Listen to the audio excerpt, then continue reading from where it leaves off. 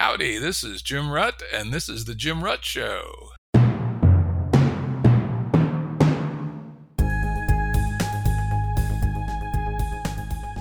Listeners have asked us to provide pointers to some of the resources we talk about on the show. We now have links to books and articles referenced in recent podcasts that are available on our website. We also offer full transcripts. Go to jimruttshow.com. That's jimruttshow.com.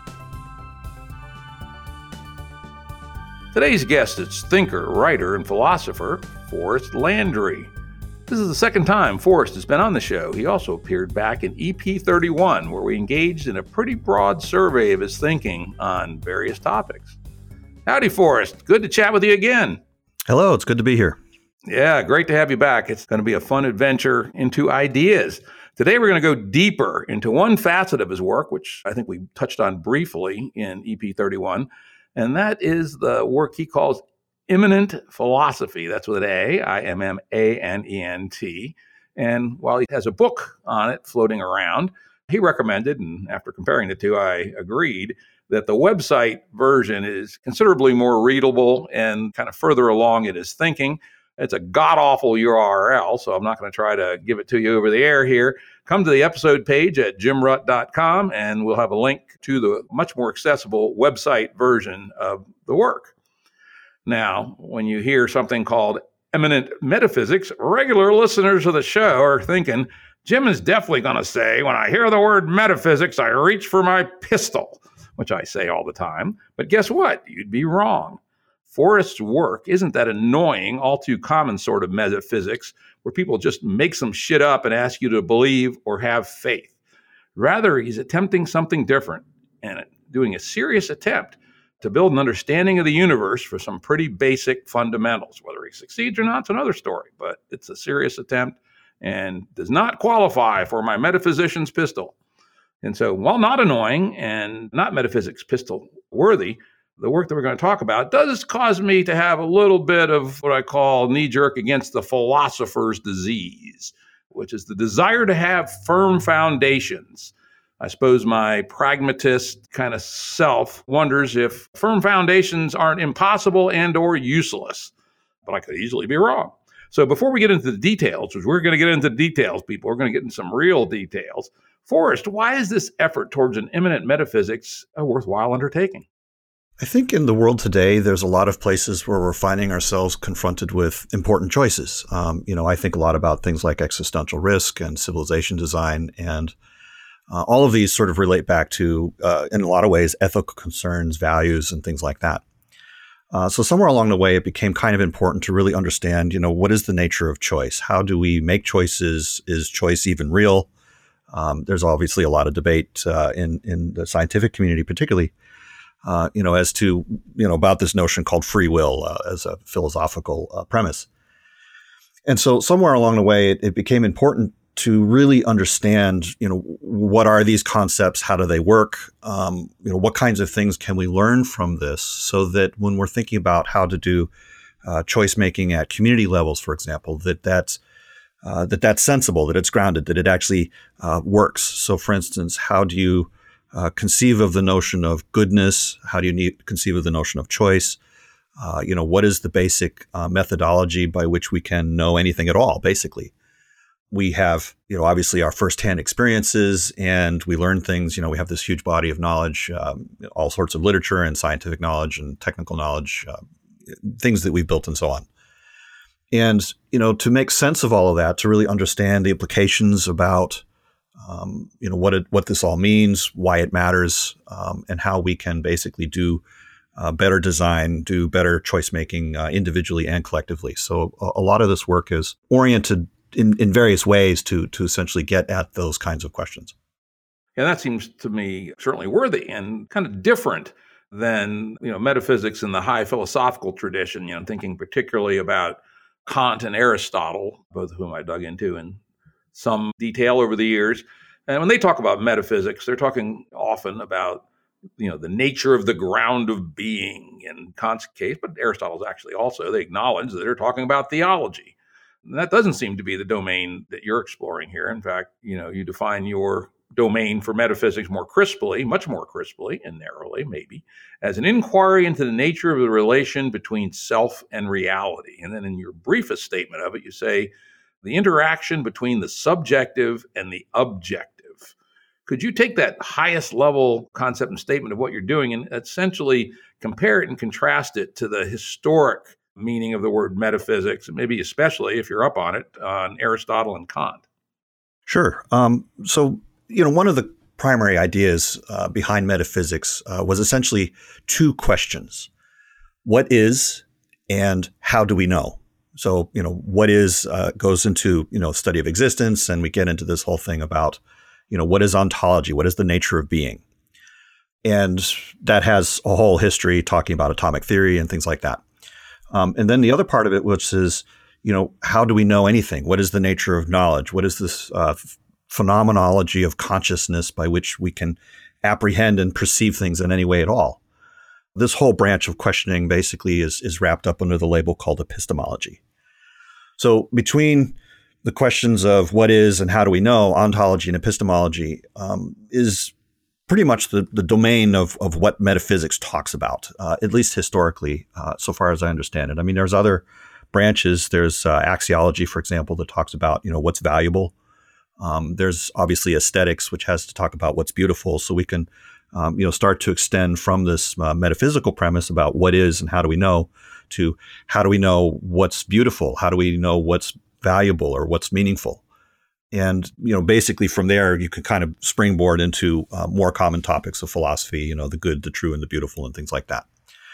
So in effect, there is a kind of deep relationship between these historical ways of thinking about metaphysics and what I'm looking at in terms of the relationship between the subjective and the objective, because as a premise or as a starting point, I basically said, well, the relationship between the subjective and the objective is real. I mean, otherwise, we wouldn't even have a way of thinking about or talking about any of this.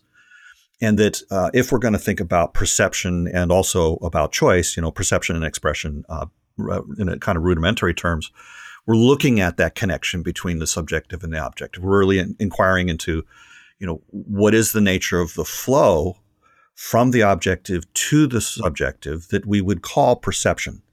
So in effect, we can sort of remodel our thinking as being in terms of the perceived, that would be the objective, the perceiver, that would be the subjective, and perceiving as a process itself. And so we would say, okay, well, ontology and epistemology attach to perceiving, and that from, an understanding of the nature of this perceiving, that we can understand something maybe about the nature of the perceiver and the perceived.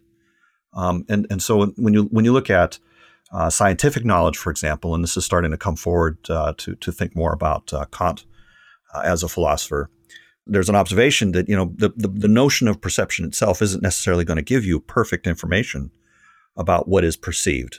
And for that matter, it's not going to give you perfect information about the perceiver either. In fact, when you go forward in physics, you see something along the lines of, they start talking about electromagnetism and light and so on.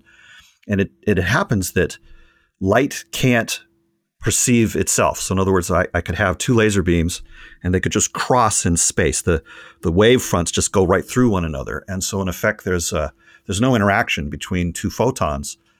They have to interact through, essentially another process, electrons and things like that. So in effect, if somebody's looking at the wall and I'm looking across them, out the window, I'm not going to be able to see their seeing. I can only see the things that they can see. So I can't perceive the perceiver. I can't perceive perception. I can only perceive what is the object of perception, i.e. the perceived. So of the three phenomena, perceiver, perceived, and perceiving, that perception can only really actually perceive one of those. So in effect, when Kant was looking at all this, he was basically saying, well, as a result, if we're going to treat the objective as being real, and this is a slight distinction between the way he does it and the way I do it, but if you treat the objective world as existing, then to some extent, perception itself isn't going to give you perfect information. And so he rejected the notion of metaphysics because he says, well, we're really trying to learn about the objective. We're trying to learn about what exists. Whereas in my own work, I basically distinguish between the notion of to exist, to be real, and to be objective. So in effect, there's in a lot of philosophical literature, there's a lot of overlap between these terms. But there are actually three distinct claims. To say that something's existing is not to say that it's real. There are some things that are real that do not exist. There are also things that could be described as existing, but it's really hard to have a clear notion of what it means to say that they're real. And moreover, there are things that are objective that don't exist, and so on. So, in effect, there's this when we're being really careful and we're really looking at foundations in a deep way, sometimes it becomes really important to notice that these distinctions matter. And while I don't necessarily need to get into all that right now, I can certainly point out that in my own inquiry that there's some overlap with earlier philosophers in the sense that we're talking about the same sort of things. We're starting with the same sort of foundations. And I think that in contrast to some of the earlier work that's being done in this space, I'm taking the notion of relationship between subjective and objective as being its own ontological class. In effect, to say that the relationship between the perceiver and the perceived is actually more fundamental, that the process of perception is more fundamental than both the perceiver and the perceived. And that in effect, we can only really know the nature of the objective and the subjective through the mediology of the relationship between them. And that relationship between them is neither a proper content of the objective nor a proper content of the subjective, but is literally a fundamental notion in itself that's not, although relatable and is not separable from those other concepts, is not the same as them. So in one sense, we could say things like the relationship between content and context is neither an element of the content nor an element of the context. That is effectively its own concept, its own category. And so from that premise, we can start to see, well, actually, this notion of relationship as being fundamental shows up everywhere. It shows up in the relationship between, say, truth and falsity, like the number 0 and the number 1. Well, the relationship that distinguishes that a 0 is not a 1 and a 1 is not a 0 is essentially a different thing than the concept of 0 and the concept of 1, and that, in effect, this idea of relatedness, which is encoded in much of science and understanding of the world. General relativity is obviously a relativity concept. That relationship, relativity, and things like that turn out to be really, really powerful tools for understanding things like choice, causation, change, and really basic concepts in the relationship between the subjective and the objective. All right, well, that's a good start. I think we'll move on from there. Somewhat uncharacteristically, there's one key term that you do not define, or at least if you did define it, I didn't find the definition, because you carefully define a lot of things that you use, and that is self. It comes up a lot. Could you take a shot at defining self in the sense that you want it to be considered in this work? There is actually a definition, but it shows up in the second volume. So the effective choice has a description of this. Self, in the way that I'm thinking about it here, is effectively the product of all the choices you have made and all the choices you could make.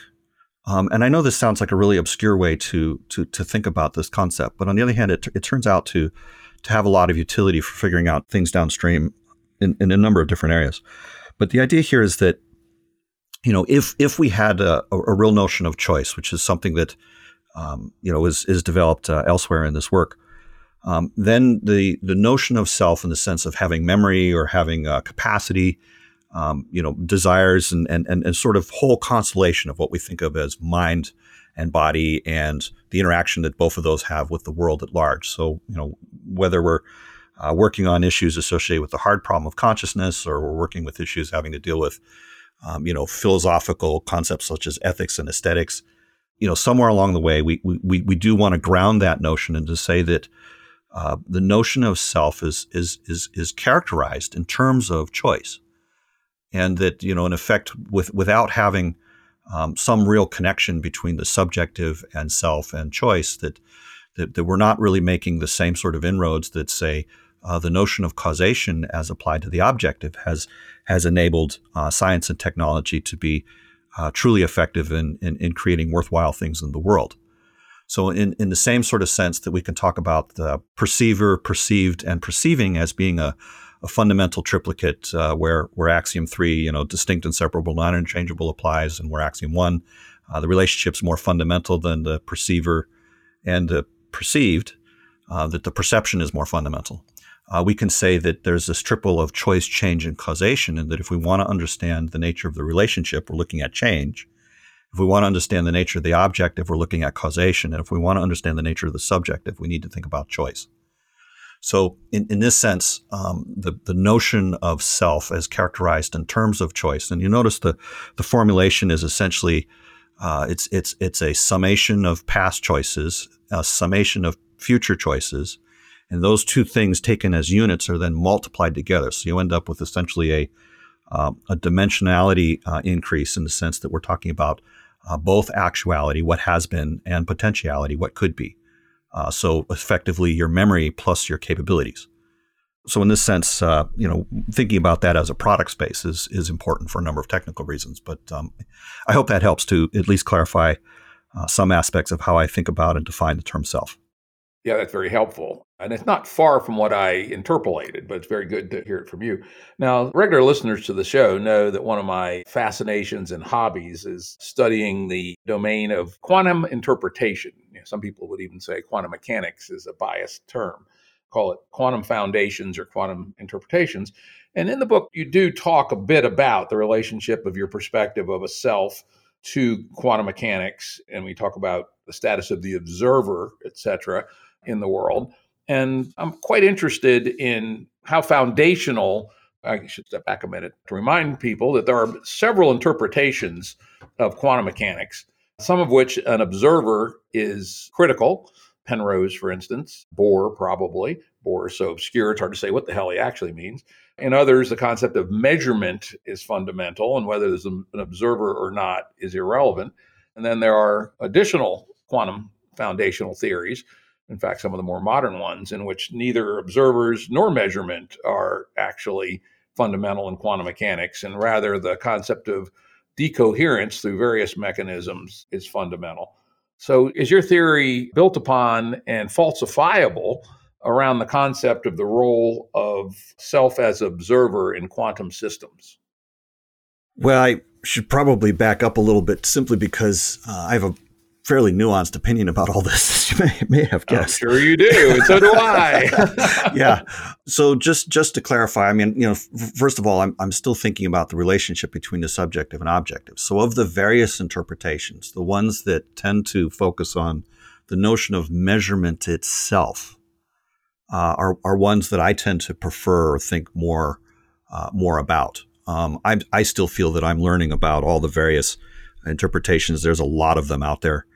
But basically, as just an orienting perspective, the first thing that I look for is how is the relationship described?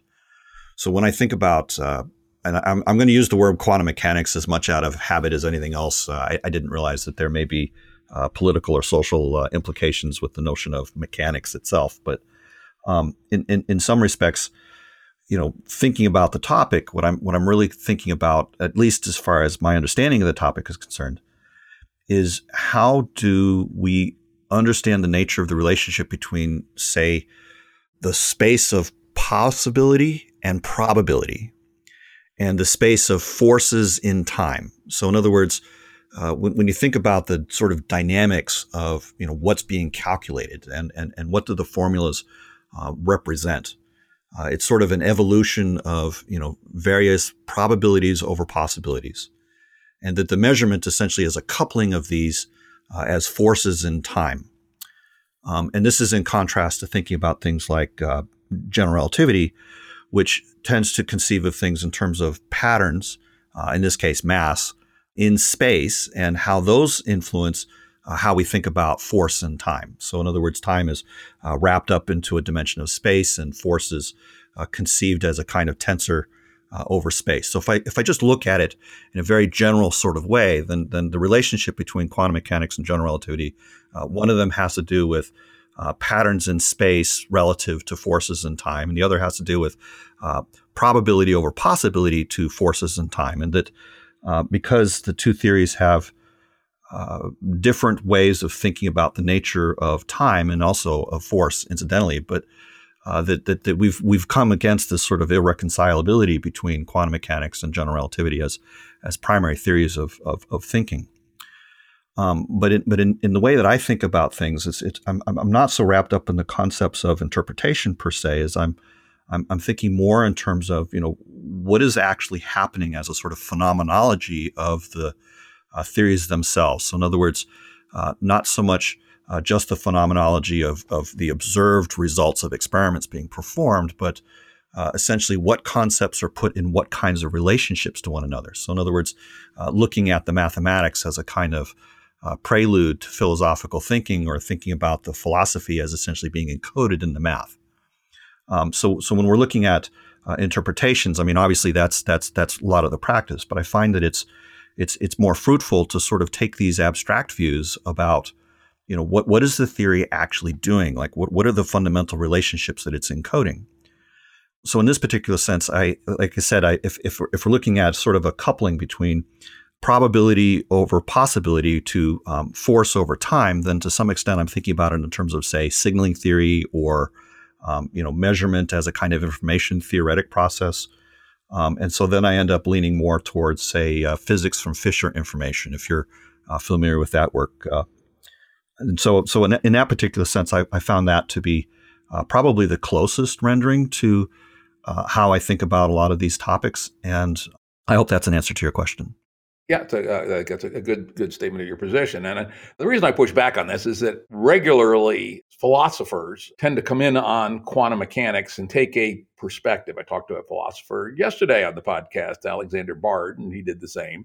And I like to point out that while there are, now at least a dozen or more live quantum foundational theories, it's amazing and annoying that there is yet not a single experiment that differentiates among them. And so that choosing a specific perspective, like one in which probability is a fundamental concept, might be wrong.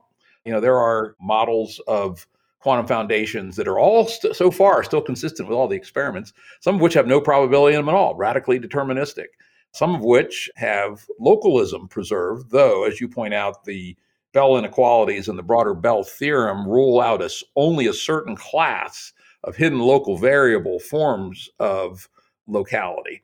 And in reality, there are plenty of other foundations in which locality is preserved, though sometimes at the cost of probability. And so I'm always warning philosophers, be careful about picking one of the interpretations and planting your philosophical flag on it, because at least so far, there's no principled way to choose amongst them other than taste, essentially. Well, I think that may actually be an outgrowth of a different kind of question. So, for example, when I think about what physics is for, it's a modeling process by which we answer why questions.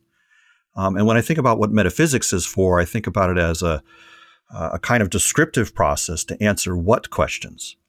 And obviously when we get to things like technology, we're actually asking yet a different question, how do we do something? So in effect, the models that are created by physics are very useful to answering how questions. And to some extent, we can consider those models themselves as being the object of what questions. But obviously, there's the reality of the world. And so, the whole phenomenology of doing experiments as a process, kind of a first-person perspective where we take an idea and we test it. That's essentially a sort of interactive process where we're attempting to try to just answer, what is the case? When we think about, what are metaphysics, as a thing, what is for? Well, personally, I treat it as a kind of toolkit to create clear concepts that can then be used by things like science, physics in particular, but also things like computer science, where we're trying to develop methodologies of how do we think about programming languages, for example.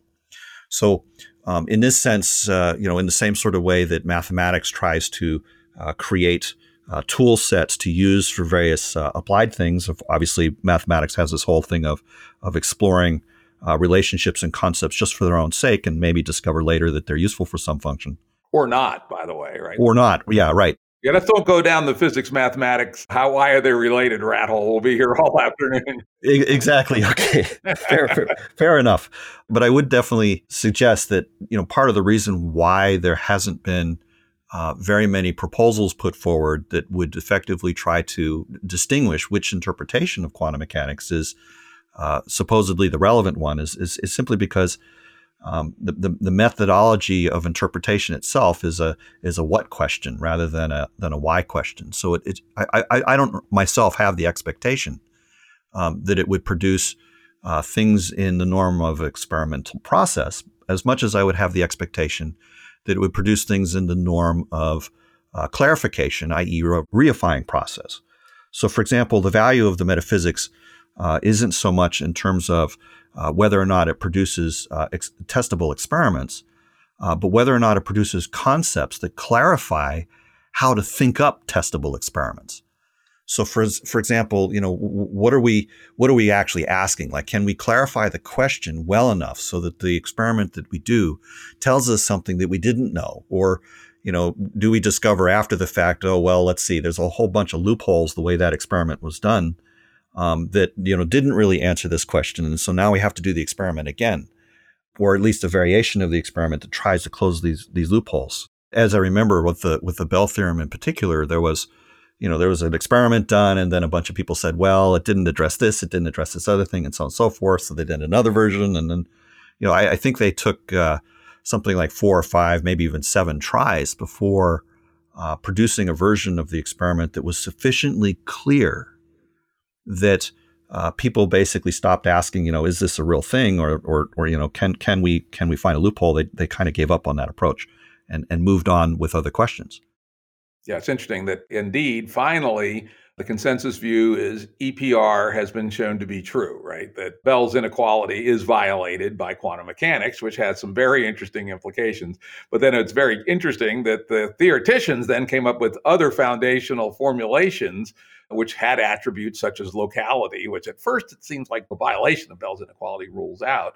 But it turns out it doesn't. So even once you close the experimental loophole, then people are looking for theoretical loopholes, and they're finding them by the dozens. But anyway, let's move on from that. This is very interesting. I think I see the distinction that your metaphysics and metaphysics in general could be useful in thinking about this, but probably doesn't stand or fall. For instance, there are some words in your book that one could read as saying that you support non-localism. And one would then say if localism was found to exist, then maybe your system falls. But that does not seem to be the case.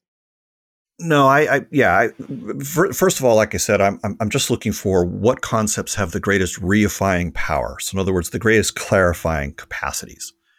And so in a sense, when we're looking at, say, the Bell theorem, I'm thinking about locality as basically being an idea associated with causation. And to the sense that, an entanglement doesn't necessarily provide a way for signaling from one place to another in a faster than light way. That really what we're basically saying is that causation itself travels through space in a time-limited way, whereas the connectivity, the notion of correspondence itself doesn't necessarily require that. That's a good way to say that. And in fact, it's compatible with both sides of the locality, non-locality argument. So that's good. Well, this would be an example of reifying power. So in other words, the fact that I can make that description relatively easily and to do so in a way that's consistent with already understood ways of thinking about these topics is part of the reason why I think the metaphysics has value. Good. Let's move on to getting something closer to the core of your work. And that is choice, kind of generally considered. Let me read a little quote from the work. Metaphysics is specific in that anything that is inherent in the essential nature of choice itself is applicable to every choice that one makes. Could you expand on that? I mean, that's a pretty damn dense sentence. Well, it's okay. So if we say that something is intrinsic to the nature of comparison, or we say that something's intrinsic to the nature of causation, i.e. that you can't really even have a nature of causation without thinking about time, a before and after, that there's a notion of state before and state after, and that there's a consistency of the before and after relationship. That in this particular sense, the idea here is that similar attributes could be associated with the notion of choice. In the same sort of way that we can sort of think about causation in a fundamental way, we can think about choice in a fundamental way, and that anything that we identify as intrinsics to the nature of choice, that's inherently true about the concept itself, is going to be realized in any experience of that concept or any practice of that concept or any instance in which that concept has being. So in this particular sense, I'm not actually claiming anything other than that the notion of choice has a kind of coherency to it, the same way that the notion of causation has a kind of coherency to it, and that it makes sense for us to examine the concept of choice because that helps us to characterize, the kinds of principles that would be relevant to thinking about things like, say, good choices or wise choices. So in effect, to become clearer about how to make choices, it is useful to notice and know things about what the nature of choice is. Just in the same way that as a scientist, I would want to know something about what the nature of causation is, particularly if I'm going to be studying that. And we'll dig into that later in more detail as you lay out some of these distinctions about distinctions, essentially, right? Another concept you have, and let's hit on this one relatively quickly. Again, we could go on for days on it, and that's the distinction between interaction and relation. So you mentioned earlier about, say, physics and mathematics. So relation is atemporal, so in other words, no time. And mathematics, for the most part, is just talking about structures of relationships.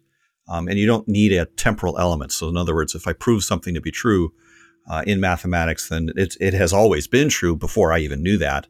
And it will remain true forevermore unless someone, of course, shows that my perception of that was in fact incorrect. In other words, they find an error in my proof, so to speak. So, but if there are structures that are there's some notion of structure in mathematics. It doesn't necessarily require that we have any concept of time in order to conceive of them. So that's what we mean by relationships. I think of mathematics as being essentially the study of pure relationship. Whereas when we're talking about interaction, we're talking about something that inherently has a temporal element. So for instance, when we're thinking in the first person sense of an experimental process, there's before the experiment was done, then there's doing the experiment, and then there's after the experiment is done. And that somewhere along the way, we went from not knowing something to knowing something. So in that sense, the idea here is that information is effectively flowing from the objective to the subjective, and that the moment in which that happens is the interaction. So in one sense, we can think about fundamental theories of physics as being not just a kind of measurement process in the first-person perspective of the scientific method, but also being a signaling process in the notion of, say, communication theory or information theory. So in the sense that there's an interaction, we are implying these concepts of temporality. We're implying a concept of flow of information from basically one place to another, that there's other possibilities of what could have happened instead, and so on. So in effect, when we think about interaction, we're actually implying a lot more than just, say, structures in space. We're also implying forces in time and probabilities over possibilities. And so from these concepts, we can construct things like information theory, communication theory, measurement theory, signaling theory, causation ideas, and all the rest of this stuff. But to be clear, and I wasn't clear when I read it, does your vision of interaction require an observer? I think requires an interesting word here. It's more like to say that an observer is an epiphenomena of the interaction. Now, what would that mean? Let's imagine before there were anything early in the solar system, so not that long ago in the history of the universe. Well, we're kind of have to go way back further. We've got to go all the way back to the Big Bang. Okay, so there's all right. Let's go a couple days after the Big Bang. No, right to the instant, right? So you have an empty universe. And now all of a sudden you've got maybe we don't have an empty universe. Maybe we don't have a universe at all. We could talk about this one for about 2 hours too. Sure. Okay, let's take your version of. Tell the story. Go ahead. Let's go for it. I'm attempting to just simply create a sort of narrative that allows for the idea to just be apprehended at all. I'm not necessarily trying to claim this is the case so much as I'm just trying to just give a description. So if you imagine an empty universe that's just like completely just there, the notion of interaction as making a thing that is perceivable in that universe implies, just even by the very action of imagination, that as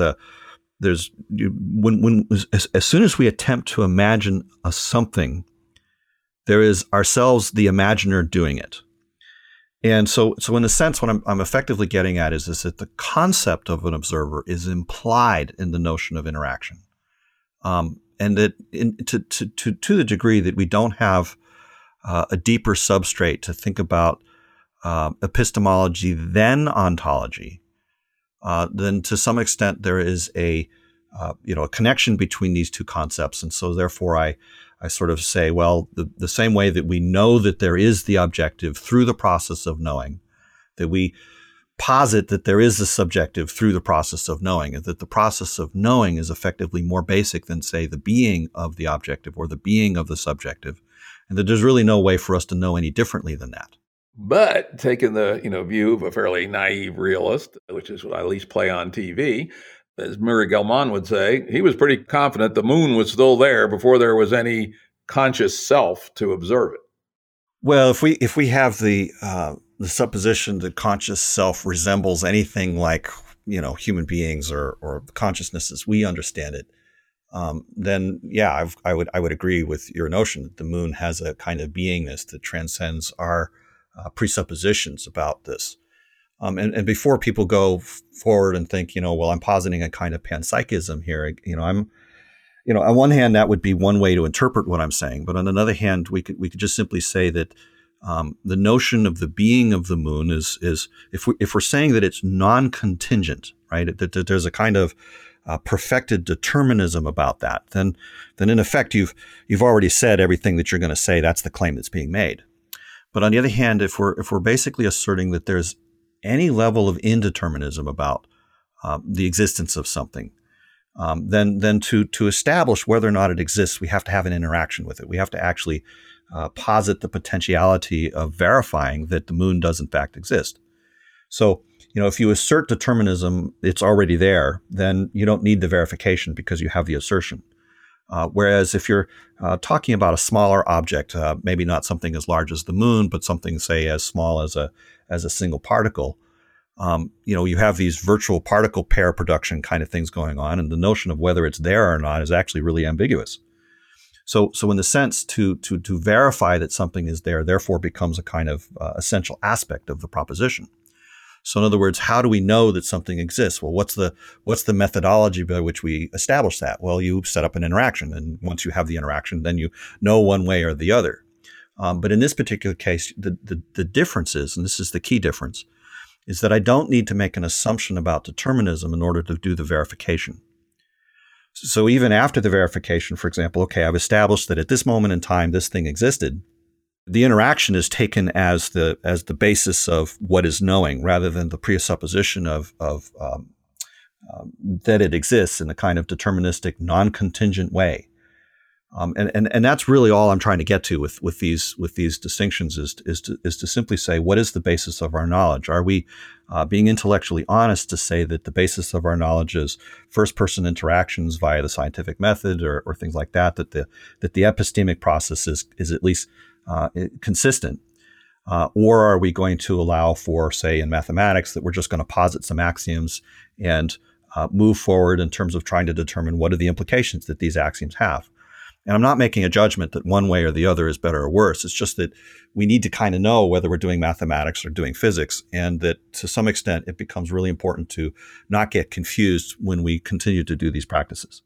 I guess my reaction to that would be that if you were looking at something from the perspective of an observer, and as we've known for at least since Kant and more so more recently, we know that our perceptions are not reality, right? We look up at the moon and what we're actually seeing is some photons reflected back onto our retina. Well, I need to interrupt here, because what Kant actually said, and this is being very careful here, is that the perceptions themselves don't accurately represent the objective.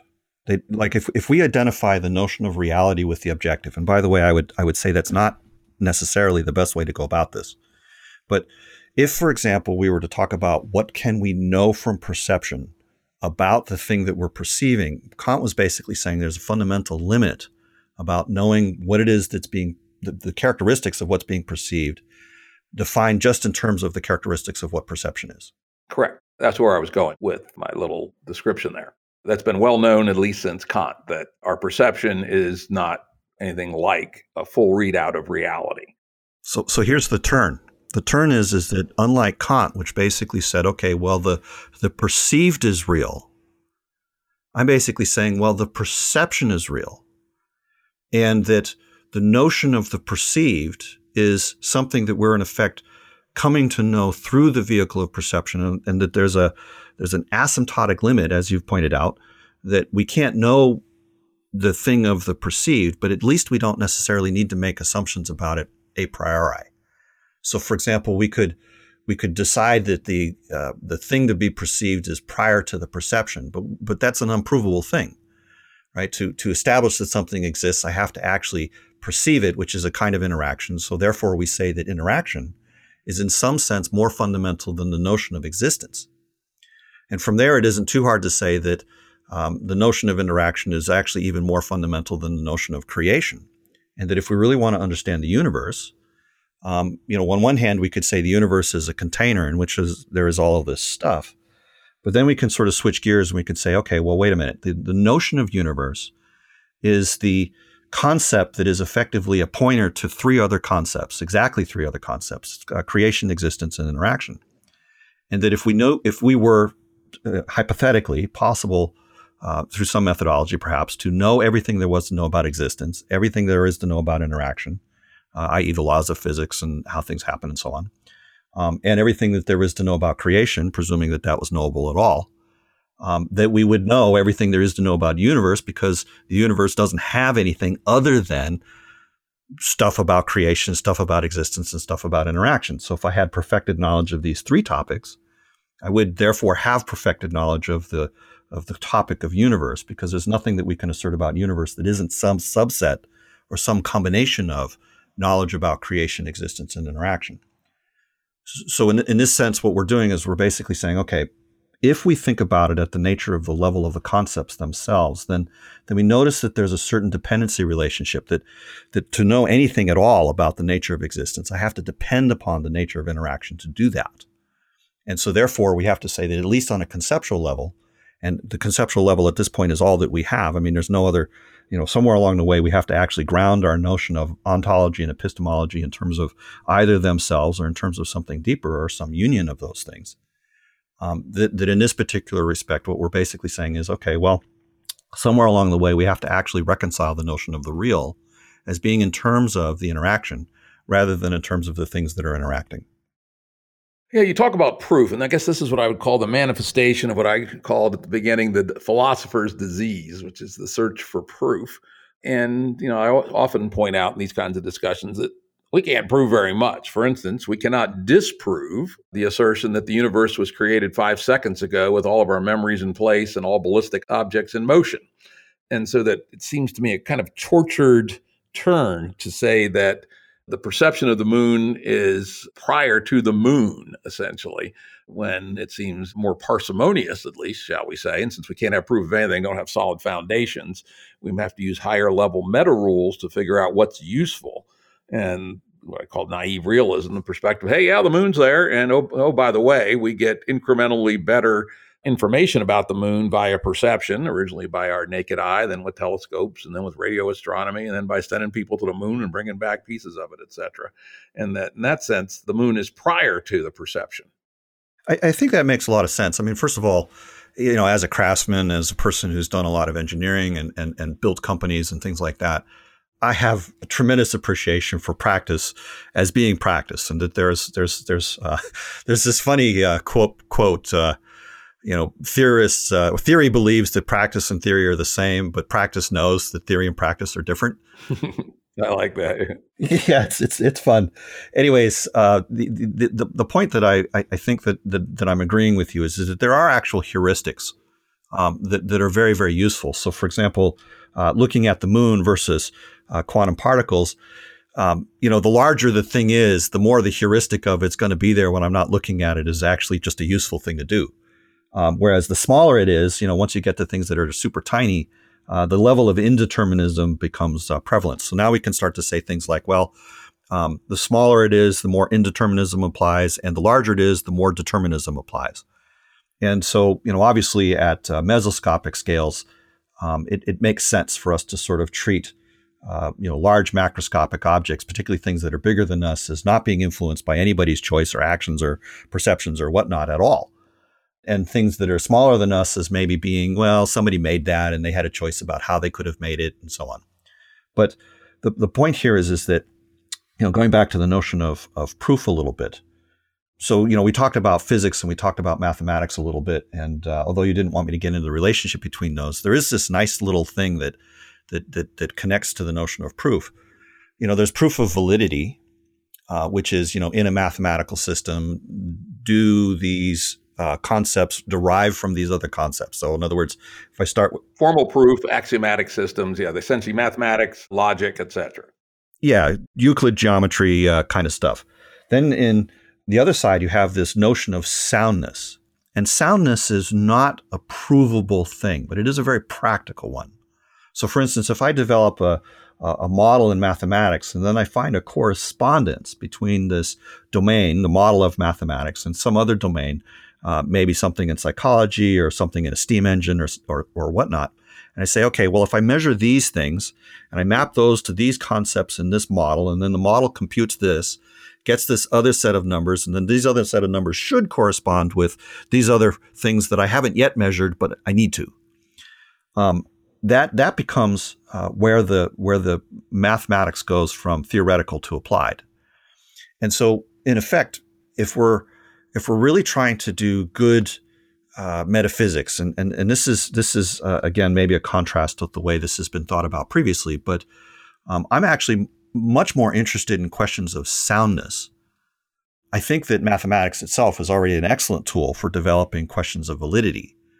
But the idea here is that in the same sort of way, the category theory would effectively be kind of a generalization of the notion of how to think about validity principles in terms of structures, that the metaphysics and the axioms and the modalities is essentially a general notion of soundness in terms of how to correspond the foundations of one domain to another so that we can discover these places where applicability actually occurs. So in this particular sense, while on one hand I can claim that, hey, there's a certain kind of proof in an analytic sense, I can use a subdomain of mathematics to establish that such and such a series of definitions result in such and such a series of theorems. The notion of proof itself can become a somewhat more empirical practice. In other words, can we establish that there is a very good reason for us to think that there is a soundness relationship between a structure of concepts in one domain and a structure of concepts in another? In other words, what is the reifying power of the correspondences? So in this particular sense, what we're looking at here is can we take a model from one world and use it to clarify the structure of the models of another world? And can we do things in such a way that by making those correspondences a sort of metaphorical process, that we can learn things about the world in which we're working, which would otherwise be very, very hard to do? In the same sort of way that there are some things that can only be discovered through firsthand experience and other things that can only be discovered through analytic practice, we are effectively using a kind of methodology that combines the best of both of these to essentially say, okay, well, what is it that we can do to clarify our perceptions?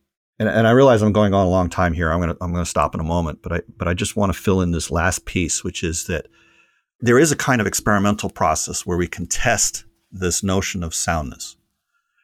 It isn't exactly a proof in the same sort of way that would be in mathematics, but it's more of a proof in the same sort of way as, say, the scientific method.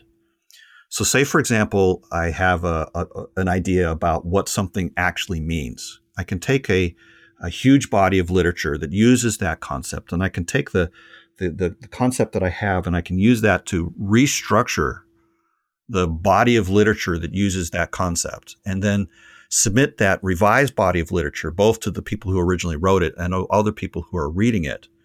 And from that, basically try to ascertain, has that reconstruction of that underlying concept increased the degree to which everybody understands that literature, that body of literature? Did it actually improve the body of literature in the utility function of the people that wrote it and that are reading it? And this is the kind of experiment which can actually be done to test whether or not a philosophy or a metaphysics, whether the definitions of the terms or the constructions and so forth, actually do have reifying power. Do they increase clarity? And so in this particular case, I can say, well, I've been doing, private experiments of this kind for going on 30 years now. And so far, it's worked really well, at least in terms of if you're using reifying power as an underlying metric as to the quality of a metaphysics, the same way that Popper, falsifiability, and so on would be a way of evaluating the success of a physics, or that provability would be a way of evaluating the success of a mathematics. That so far as I'm aware, this particular body of metaphysics has, by a substantial margin, the strongest level of reifying power ever yet observed. Could you give me an example? I'm willing to talk some more about this. That would be really good. Give us an example of what you mean by reifying power. I mean, I know what the concept of reification is more generally, but you're using it in a specific sense. I got a sense here. And if you have an example of this would be great. Well, the whole metaphysics is, the reason why I'm working with this material is because literally the entire body of it is composed of examples. So there's an embarrassing large number of examples. One that I recommend as a kind of starting point is the incommensuration theorem. That's a fairly abstract example, but it shows the ways in which these things can work in something that actually matters today. But on the other hand, developing that will probably take at least a half an hour of time. I don't know that I want to just do that right now as a response to just one question. But by the way, we're going to get to the incommensurate theory in considerable depth later. In some ways, I found that almost the punchline of your work, interestingly. I think of it as being maybe one of the most important elements of it. The ethics itself is another critically important, sort of derived product. But yeah, between those two, there's a tremendous amount of what at least I've experienced as being really valuable and helpful in understanding things. So I think as far as, an example of what reifying power shows up as or what it looks like, I'll point to those things as forward examples. But in the moment, just to clarify, what do I mean by reification power itself? So in this sense, the notion of reification is usually to take something that's vague and to make it more structure-like or more definite in the structural relationships. Often with a negative connotation that one has lost some important detail when doing so. Yeah, I hear that, and at this particular point, all I can really say is that I'm trying not to get into the realm of connotative judgments about what's going on here. To some extent, we're trying to characterize what's happening without basically saying whether it's good or bad to do that. Because obviously to say whether it's good or bad to do that would be to imply an ethics, and the ethics itself is derived from this material. So to some extent, I have to somewhere along the way assume what I'm trying to show. So going all the way back here, without thinking about reification in the sense of judgment, I'm thinking about it purely in the sense of, can we take vague relationships and at least clarify them so that they are somewhat more distinct? So in the same sort of way that a metaphor would allow us to basically take two things that were otherwise unrelated and show a kind of correspondence, we can use the metaphor as a way of understanding each of them a little better. So in this sense, metaphors are helpful to understanding. They're educational devices. People use them as ways to model things and to figure out stuff and go about their lives. So in this sense, what we're really looking at is that what characterizes a good metaphor? Well, we can think about it in the terms like if we look at power itself as a kind of the concept of power as a metaphor, it's like in physics at least, it's a force that overcomes a resistance in a given time.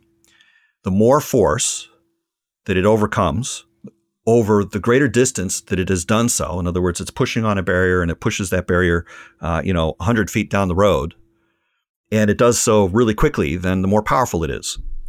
So in this particular sense, we can talk about political power being something like can change the opinions of lots of people, and those lots of people really didn't want to change their opinion. That would be the resistance factor. And changed their opinions really dramatically. That would be the distance factor. And it did it so really quickly. That would be the time factor. So, a person that was really charismatic could effectively be described as, in that sense, more powerful as a leader than someone who was not. And so, in effect, we can now start to say, okay, well, this notion of power as a metaphor can now be used as a metaphor to describe the power of metaphors. I know that's kind of a trick, but if you think about it, it does actually work. So in a sense, we now have a way of thinking about a metaphor that is powerful, is one that connects things that were concepts or phenomena or domains that were widely disconnected from one another, connects them really, really well, and does so in an immediate and visceral and kind of total sense very quickly. So in this sense, we've now constructed the notion of the power of metaphor in terms of how insightful is it, how penetrating is it, how fully is it applicable, how extensive is it, and did it connect things that were otherwise surprising to be connected? In rut speak, we'd say, how useful is it? Yeah, exactly. Can I take this thing and use it in a sense? Can I trust the relationships that this thing has brought to my awareness? Can I act on it in a way that is reliable in the sense that the things that I do produce the outcomes that I expect, and that it provides a adequate basis of choice to make good and wise choices? So when we're thinking about reifying power, it's sort of like an extension of the notion of what we think of as a powerful metaphor. It's basically like saying, okay, can we get to the point where we're looking at the essence of what this concept is, such that we can now combine that concept with other concepts because we're perceiving that essence truly and well. So effectively, the more that it has taken something that was really vague and turned it into something that was really clear, the more reifying power we're talking about. And again, all of these are essentially aligned descriptions, aligned metaphors. We can talk about intelligence in similar ways. There's a lot of things that once you start to become skillful in this, you begin to see all sorts of applicabilities. Models show up the same way in many places, and all of a sudden you discover that you're working with metaphors and things that have enormous reifying power. Of course, we also know that language itself is remarkably metaphoric. We go into Lakoff and Johnson, et cetera. We're moving forward with our research, right? Well, guess what? That's moving from geometry or walking into applying it. It's just astounding when you really realize how much everyday metaphor is built into language. And then we also have, Wittgenstein. Of course, we go down that road for a long ways, but probably shouldn't, which is to what degree the language game can actually be used with precision. And I think both of those would say that it's really hard to build firm foundations. But as you were saying, one can at least use the standard of, is it useful? Yeah. And so in this sense, rather than talking about reification as something that can be done in some sort of completed way, we're talking about reifying power in the sense of, can we make it more useful? So in other words, it has some useful to start with. And by doing this, we make it more useful and they're more trustworthy and easier to work with. And, have we converged to the asymptotic limit of quote unquote perfect reification or perfect structure or perfect metaphors?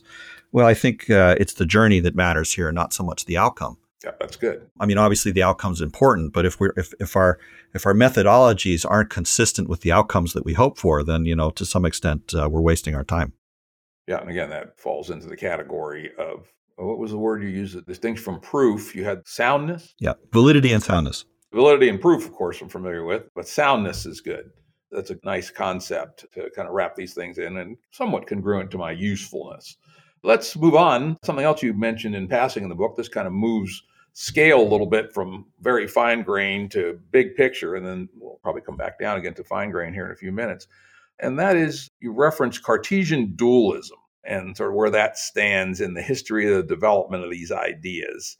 Could you explain very briefly, and this is a concept most people who think hard about this space are very aware of, but some of our audience may not have dug into this, very briefly what Cartesian dualism is and what does your program say about it? So very briefly, it's about the relationship between mind and matter, or, what is substance in the world versus, ourselves as beings in the world. And there's two huge philosophical traditions, one of which basically says that substance is first and bodies and minds are composed out of substance. And the other, a somewhat more mystical or religious perspective, depending upon which line of history you're looking at, which basically says, no, we have this notion of deity or of the totality of consciousness that subdivides itself into the beings that are us, and that we project the world around us as a kind of epiphenomenon of this consciousness emanation.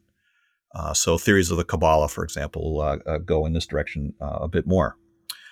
And from an experimental perspective, obviously, there's no way to verify one way or the other because, anything that would be done in the experiment, it's sort of like trying to verify whether you're in a holodeck on Star Trek, for example. How do you verify? Well, if the simulation's perfect, you wouldn't be able to verify it. So, this gets us into the whole simulation hypothesis and things like that.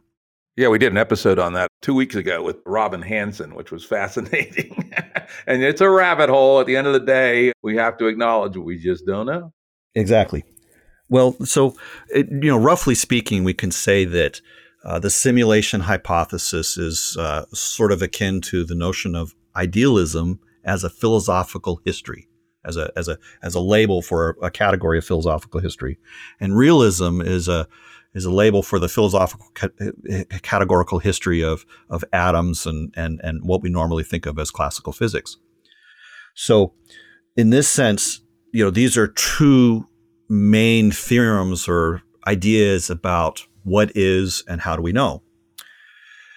In my work, in contrast to both of these, is that I think of it as effectively saying, well, the relationship between realism and idealism, i.e. the relationship between mind and body, is actually the primary subject of study, right? So when we're looking at the relationship between the subjective and the objective, we're basically saying, I'm not going to posit realism, i.e. that the objective existence is unconditional, nor am I going to posit the subjective as existing in an unconditional sort of way.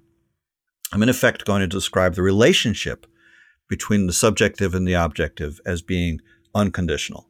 And so this gets us to, say, for example, Descartes, which basically said, his famous notion, I think, therefore I am, is that the process of thinking is the basis by which we can establish the process of being, right? I think as a process to I be as an outcome.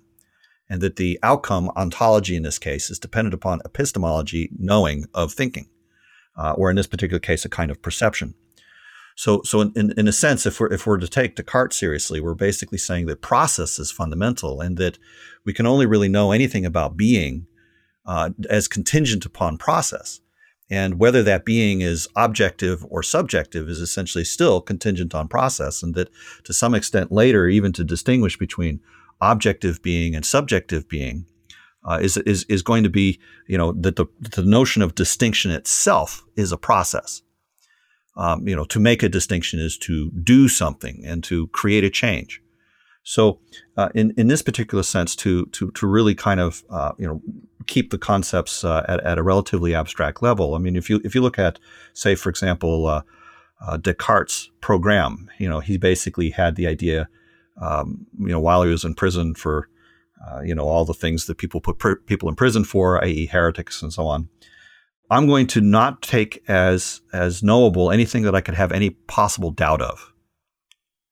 So he basically said, all right, if I could at least, even if I can think of a way in which I can be deceived, even in principle, if like a demon were to basically be manipulating my perceptions, and therefore create illusions about what is left that is perfectly knowable, that there can be no deception about, that is essentially ground truth. And so that's where the I think, therefore I am statement came from. But what I think is interesting about all of this is that Descartes, for example, actually missed a number of things coming out of it, which are also part of that ground. For example, anything that is intrinsic to the nature of doubt as a process is also undoubtable. So, for instance, if we say that attribute A is going to be an attribute of every process of doubt, then the action of having doubt itself about the nature of doubt basically establishes that intrinsic as essentially being present. So, for instance, if I say that doubt has, a notion of something can be true and can be false, then to have doubt about doubt is to have already presupposed the notion of truth and falsity. So in this particular sense, there's a kind of separate ground that can emerge from the notion of what are the intrinsics of process itself. And this is largely what the axioms and the modalities explore. So, for example, if we're looking at, what is the nature of the relationship between mind and body, or between subjective and objective, and we know that the nature of that relationship is intrinsically process, and we're basically saying, well, what are the characteristics that are inherent in the nature of process itself? And it turns out that there is this this idea that is actually a very general one. When we look at the notion of process, it's actually a very, very primal concept. It's probably the single most primal concept of which it is possible to conceive at all, considering the conception itself can be regarded as a kind of process. So in this sense, we have this notion called the root tautology, which is essentially to say, well, when you really look at it, comparison is a process. Measurement is a process. Signaling is a process. Even to think about choice, change, and causation are all essentially examples of or manifestations of the underlying notion of process. So therefore, if we can characterize the nature of process itself, we've learned something about the intrinsics associated with the process of doubt. We've learned things that are intrinsically true about the nature of the relationship between the subjective and objective. And from that, we can actually rederive or reground the notions of both ontology and epistemology, or realism as a way of thinking and idealism as a way of thinking. So in effect, it turns out that the relationship between realism and idealism is itself considerably more primal than both the notions of realism or idealism, and that even the notion of establishing, anything about any of these things effectively presupposes this process ground, much in the same way that having doubt about doubt presupposes the concept of doubt. And so that's a lot of sort of how these things sort of fit together from a historical point of view, and also sort of what have I done with all of this? Got it. I'm going to do a little sidebar here because it appeared in order, more or less, in the section about Cartesian dualism. And then we'll go on to the bigger question of mind from brain. You talk a little bit about New Age as another alternative going forward. Oh, God. This is where you want to get out the philosophical gun.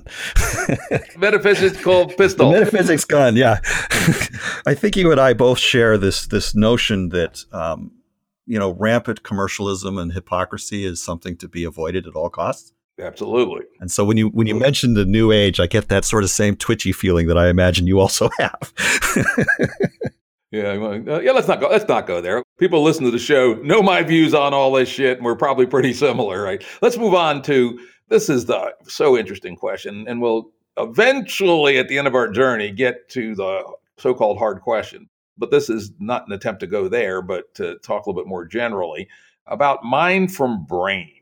This is what Descartes kind of put it this way. As listeners know, I'm pretty involved with the cognitive science community. I serve on various boards. I still do a little research myself, read all the current research at the cutting edge of the cognitive science and cognitive neuroscience view on consciousness, even have my own theory of consciousness.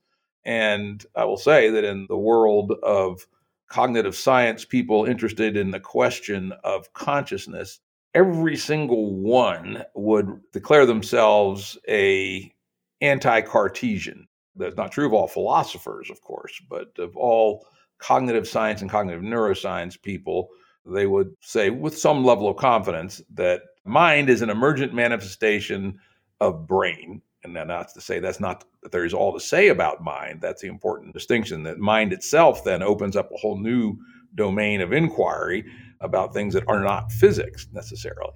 But that the Cartesian argument that mind and brain are different substances which somehow communicate through, the pineal gland or some ridiculous thing, is just not to be taken seriously.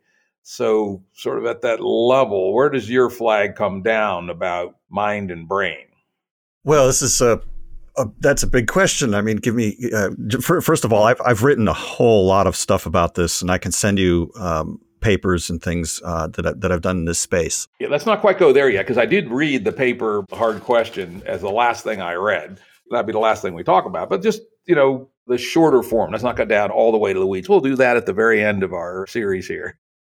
So let me try to really just create a kind of snapshot, nutshell sort of view. And I think that might make it easy for us to talk about at least some of these things without getting into the weeds, as you say.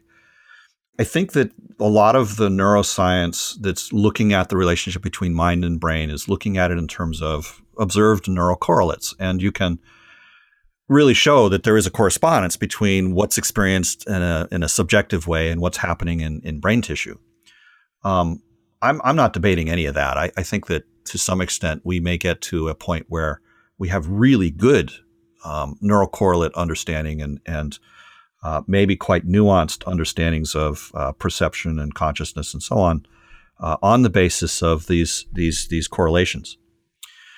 But when people are asking the hard problem, a lot of times they're not exactly clear about what that problem is. But if we're to sort of jump to the conclusion, so to speak, even if I were to posit, for example, perfected knowledge about neural correlates, that for every subjective experience I could describe it in terms of an objective phenomenology in brain tissue, I still wouldn't have answered the hard problem, which has more to do with why is this moment this one? So in other words, the correlations themselves don't actually say anything about causation. Causation has a temporal element. And so in effect, I can say, well, if I do this to the neurotissue, then this person's going to have this experience next. But we still haven't answered the question of why they're having any experience now. Like in the theory of correlation itself, it doesn't distinguish between today and yesterday or today and tomorrow. From the correlation perspective, I should be able to predict with complete accuracy or just directly know through some sort of examination through the hyperspace of all time, read off what the lottery numbers are. Like, why isn't it the day after tomorrow? What is it specifically that makes today today? So in other words, how do we distinguish, like on what basis do we distinguish between the past and the future? Well, we all have a subjective experience of that there is a now and that the first person perspective is not the third person perspective. And unfortunately, when, no matter how good our information is about neural correlates, it doesn't give us the philosophical tools necessary to answer any of these questions. And so that's why the hard problem is hard, is because to some extent, you need a different tool set in order to address it. And that's kind of, I guess my overall stance about thinking about these sorts of things is that to a large extent, when people are looking at these sorts of issues, mostly I just feel that they're asking the wrong question or don't really understand what they're trying to get to. Certainly I'd agree with you that the reductionist neural correlates thing, while somewhat interesting, isn't even getting close to the interesting stuff. The fact that we can now demonstrate that you probably have a Lady Gaga cluster of neurons and we put a little voltage on them. The concept of Lady Gaga, the broader concept, will come to mind. Isn't that interesting? Yeah, it's fascinating. And it's actually true, been verified. But it actually doesn't get even close to the questions that we're thinking about here. But fortunately, there are people now doing work, a big jump up. And that is, thinking about what is consciousness in terms of a dynamical system, right? It's not a static view. It's essentially a set of highly both complicated and complex machinery that is doing something. And I would say that in this space, I tend to follow John Searle, who's a quite subtle philosopher of consciousness, not a neuroscientist or a cognitive scientist, though he knows a lot of cognitive science, not so much neuroscience.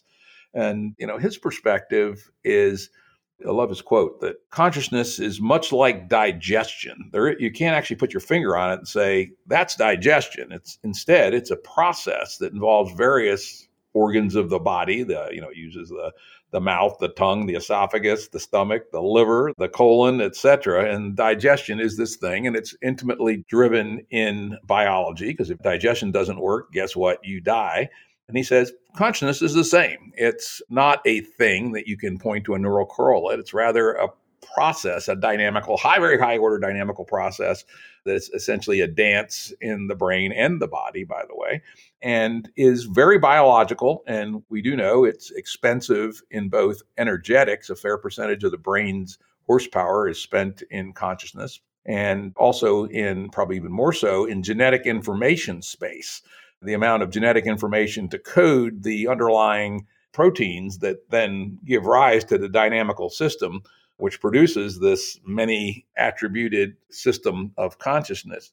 Just out of curiosity, do you happen to know how much, and I'm asking this question because this is an information need, how much of the genetic coding describes the structure of the brain, as in which brain tissue areas are connected to which other brain tissue areas?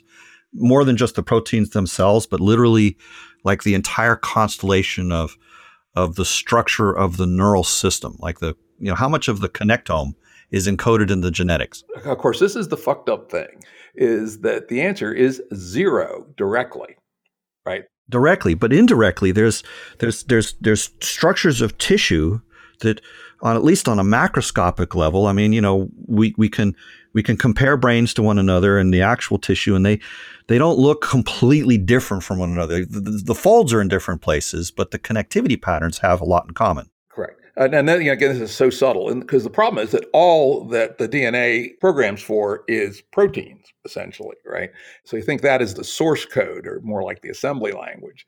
It then runs through the ribosomes, which produces the proteins and other related supporting chemicals. The chemicals do their dance, produce the activity of the cell, and then the cell has its own behaviors in terms of, for instance, where do the axons, then closer to your question, the axons of a given neuron, i.e. the long extension, is reacting to a series of chemical fogs, essentially, as it's developing and growing. And these chemical fogs are given off by the neurotransmitter emitters. So that's why I say it's a very long way from raw genetic information to the connectome, though obviously one begets the other. So to say exactly how much, we can't say, but we can say it's got to be a lot. I'm sure it is. I mean, I guess to just make the question a little more specific, if you happen to hear or know somebody who's doing work in this area, I'd certainly be interested to hear more. I can ask some of my people at MIT. I'm on the board of the Brain and Cognitive Science Department at MIT, and I'm sure we have somebody there who would at least have an opinion. So I will ask that question, and I'll get it back to you. Anyway, back to Searle. Consciousness is a biological process that's expensive, both in energy and genetic information space. Exactly how much, probably don't know, but it's got to be a lot. And it has a purpose. There's a reason for it, because things that are energetic and have high genetic costs obviously have a reason. And I have my own views on that, which is that it's a convenient hack to reduce the combinatoric explosion of choice, which is interesting to touch back to your idea of choice. And so I tend to look at consciousness in a very unromantic, unmystical way, and say that it is, a process not much different than digestion. I like to add the rut corollary, and also often has the same final output. Oh, dear. And from that perspective, it does not kill exactly the hard problem, but it makes the perspective of the hard problem, I think, a little bit different if we assume that this is just a biologically optimized system for doing something that allows organisms to successfully reproduce. Let's take that all the way to its conclusion. So first of all, not disagreeing with you about, the relation of consciousness and process as mediated by biology the same way that software may run in hardware, right? So, leaving all that aside and basically just getting to the notion of process itself. Say, for example, we were to take as perfected the notion of process and consciousness, that there's an identity there. And even the notion of process and biology is, to some extent, maybe even perfectly coupled for the purposes of what I'm wanting to do. It doesn't matter.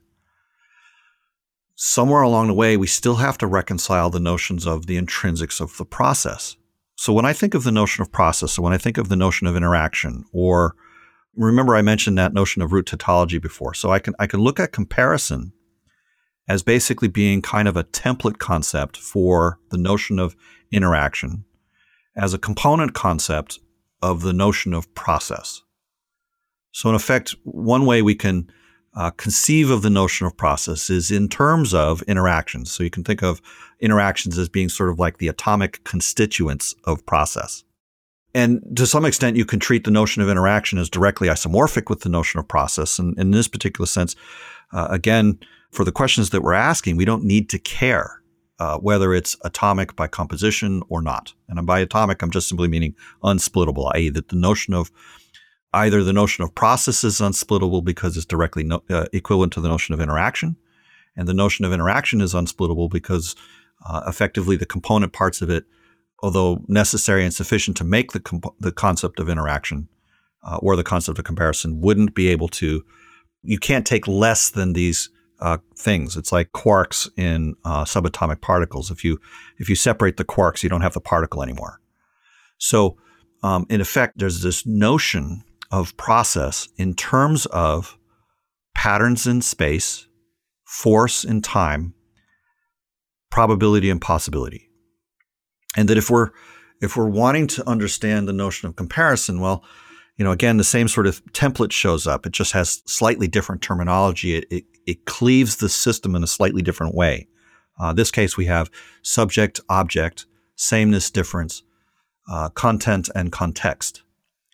And that basically, regardless of how we think about process, one or another of these divisions into 6 subcomponents is effectively going to be necessary and sufficient in order to be able to reify the notion of the concept of process at all. So in this particular sense, we can, again, in a lot of this material, what I'm doing is I'm developing this a bit to the point where we can say, okay, these 6 concepts together completely subsume the concept of process, or completely subsume the process of interaction or of comparison. And that the pattern of how these subsumptions occur are actually, that it's the same pattern. It's the pattern described by the axioms and the modalities directly. So in this particular sense, to bring this all the way back to thinking about, consciousness as a process, and what does all of this tell us about consciousness as a process? Well, in the same sort of way that time is intrinsic to the notion of process, it's an intrinsic to the notion of consciousness. You asked about theories of quantum mechanics and interpretations of quantum mechanics earlier, and so one of the main observations that has been made, using the metaphysics, and again as an example of the kind of reifying power, is that the concept of consciousness itself is bound to the concept of time. It's also bound to the concept of hard random, i.e. that there needs to be some notion of potentiality. That probability over possibility aspect.